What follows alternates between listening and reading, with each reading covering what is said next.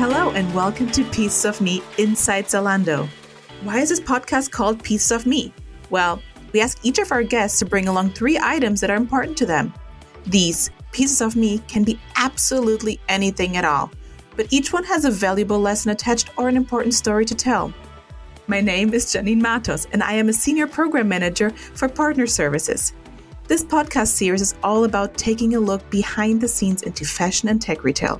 It's a world that is challenging, constantly evolving, and always rewarding. We create the most fulfilling chapters of our working lives together. We'll give you the tools and tactics to succeed in fashion and tech retail and find out more about leading figures in the industry as they discuss their pieces of me. On this episode, I'm talking to Francis Jones from Zalando's Corporate Affairs Department, where he leads the internal communication team. Hi, Francis. How are you? Hi. I'm doing well. Thanks for having me. Can you introduce yourself to the audience, please? Hi, everyone. I'm Francis Jones. I am originally from New Zealand, which you can maybe tell from my accent, but I've been living 14, almost 15 years here in Berlin. Thank you for being here. I'm so excited. I mean, you are like a mini celebrity, let's say, within Zalando. That's very kind of you. Yeah, I don't know quite what to say to that. I do appear every so often in front of the camera. I'm really excited to have you here. Yeah, sure. I'm excited as well. Tell me, what are the 3 items that you brought for me today? So my 3 items that I brought in today, one being a communications professional, I thought, why not talk about my phone and what it means to me? I think that's something that everyone can relate to. And then I brought in my bike. Well, figuratively, I brought it in. It's not in this recording booth with me.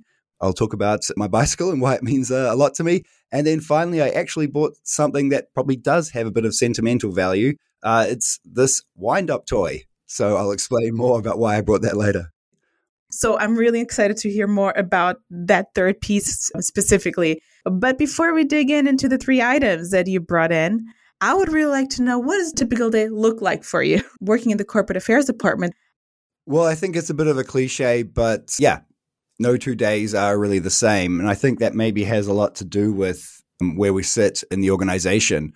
We have a lot of contact with teams across the company. So I think all those different types of roles, responsibilities, projects, initiatives that come to us, whether it be for support or just consultation or advice, it makes no 2 days the same. I think the one thing that finds its way into every day is, my team. I lead a small team.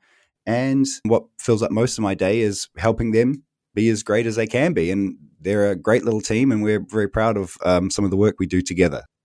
So you said that 2 days are totally different to each other in your daily work. What are the parts that are the tasks that you enjoy most doing, that excites you most? Well, I think for me personally, the most enjoyable and exciting part of my role is supporting and steering my team. There's nothing better really in your career than shared success. I think that's probably the most enjoyable part for me. I used to play a lot of team sports. And so I think, that's maybe where it comes from. The most exciting moments, I think, are when we get to the big communication events. For instance, we hold this group all hands 3 times a year. And we have between 6,000 to 7,000 people watching those. So we always want to make that hour really, really valuable for as many people as possible. That's an exciting project to work on. I think we've seen the numbers grow and grow in terms of the attendance. So although we're not doing everything right, it seems like we're doing something right. Is one of your goals in your team actually making sure that everything that we communicate first goes through your desk? No, I would say we support where we can. We can't and we shouldn't be in control of every communication that's happening across Zalando. And I think maybe that's a great part of the company, is that people take the initiative, publish themselves on some of these platforms. They hold their own all hands. They hold their own Q&A sessions. They hold their own deep dives. Yeah, we help out where we can, where we think we have the most impact. And like I say, it's probably those bigger moments like group all hands where we do our best work and where we can provide the most value for the company. And what would you actually say are challenges that you have in your daily work? Zalando's a large company. I mean, there are bigger companies, but we're pretty large. But we're also quite complicated. We're not just a software company. We're not just a fashion company. We're not just an operations company. We have so many different job families, different teams, different locations, different types of colleagues. The diversity of Zalando, is in many, many facets. So when you think about internal communication and how, to extend the reach and how to reach people in a way that resonates with them and is clear to them, that is one of the biggest challenges, on a day-to-day basis. Yeah, we're always kind of experimenting with different ways to reach new audiences.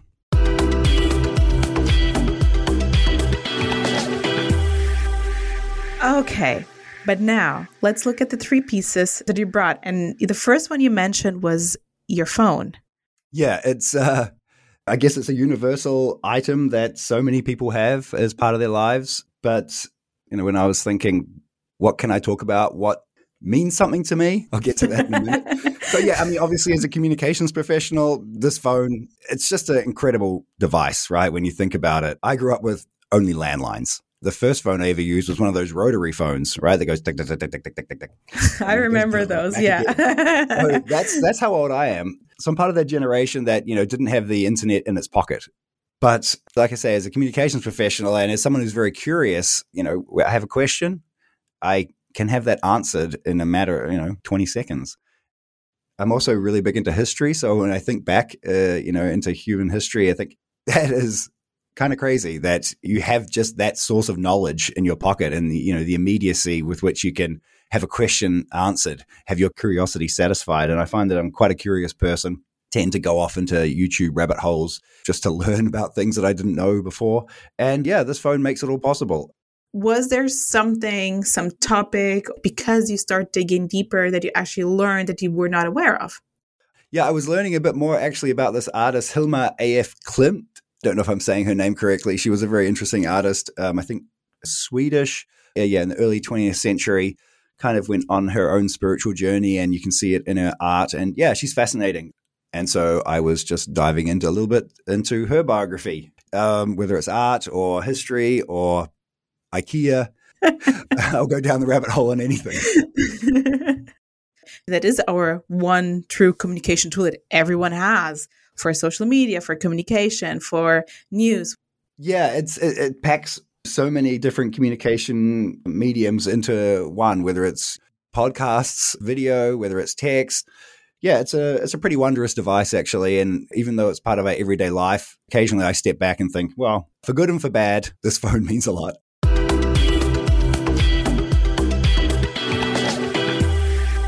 So let's go from the first item to the second item. Yeah, what can I say? Why a bike? I think it's actually quite close to why my phone, because it does enrich my life, the phone for good and bad, but the bike is almost entirely positive, right? I think it's really, really good to, get to A to B in a very pragmatic way, but it also is great, obviously, physical health, mental health as well. And it also, just like the phone, is a kind of vehicle for my curiosity. I have lost count of the times where I've just got on the bike and cycled off in a direction. And I wouldn't say I got lost. I know the city very well, but yeah, it just took me to places that I hadn't been before, showed me things that I hadn't seen before.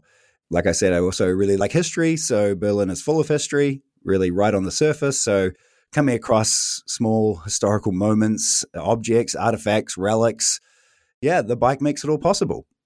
So whether it's commuting very pragmatically to work or just aimlessly riding off into the city, this bike has been, a really positive part of my life, but it has also nearly killed me. Gosh. Okay, that was...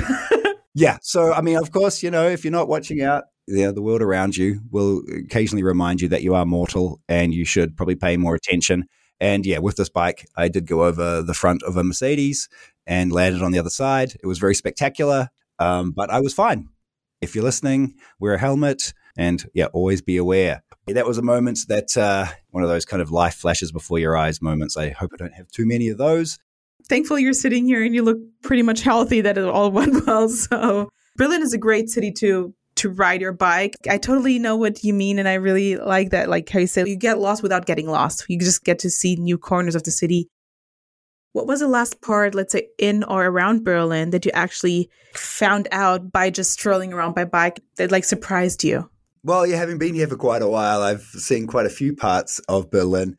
One part that really amazed me is a small little area called Alt-Lübars, which is in the north of the city, which if you get to Alt-Lübars, it really feels quite like a small village, even though it's still within the city limits. So you can kind of pretend to yourself that you are out in the countryside. And yeah, it's a really nice ride, actually. You can follow the Berlin Mauerweg, where the former Berlin Wall used to run, and you can essentially just go all the way from Prenzlauer Berg about 20 kilometers up to Altübars. And that was a place when I discovered it. I was pretty pleased with myself, and I've been back quite a few times. So maybe that's a small tip for any cyclists or adventurers out there.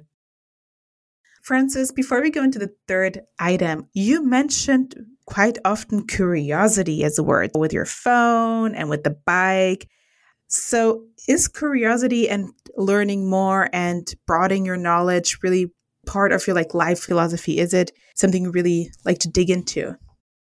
Yeah, I don't know if I'd call it a life philosophy. That's probably being maybe too generous. But yeah, I think I'm a very curious person. I'm constantly fascinated by the world around me and the people around me.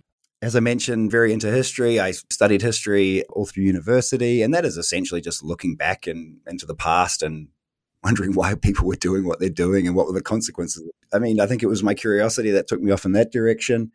And, Europe, for instance, is a great place to be curious in because it's just very diverse. No two cities are alike, it feels like. I come from New Zealand, which is stuck away in the corner of the world. It's a wonderful place, but you have to fly 3 hours and then you're in Australia, which is very similar to New Zealand in many respects. Maybe my curiosity also brought me to Europe. So yeah, whether it's the phone, my bike, or just, during my day-to-day, I think curiosity is a big part of my enjoyment of life, I would say. Just following threads that seem interesting. And sometimes they lead nowhere, but sometimes they lead to, very interesting conclusions. I mean, with your history studies background and now being in the internal comms department, you have to be communicative. You have to ask questions. You have to research. I mean, otherwise, how will you satisfy that curiosity? One thing also leads to the other, right? Actually, at Zalando, I see curiosity every day in every team. I think people are just interested in, okay, how can we make things better? It's a interest in the future. It's an interest in changing things. It's an interest to learn and to see how something might be improved or optimized or something entirely new invented. I think that fits very well with the purpose of the company, right? We're trying to reimagine fashion for the good of all. And if you're a very young company like Zalando is, I think curiosity, along with, a few other traits, kind of at the heart of growth, really, and innovation and trying something new.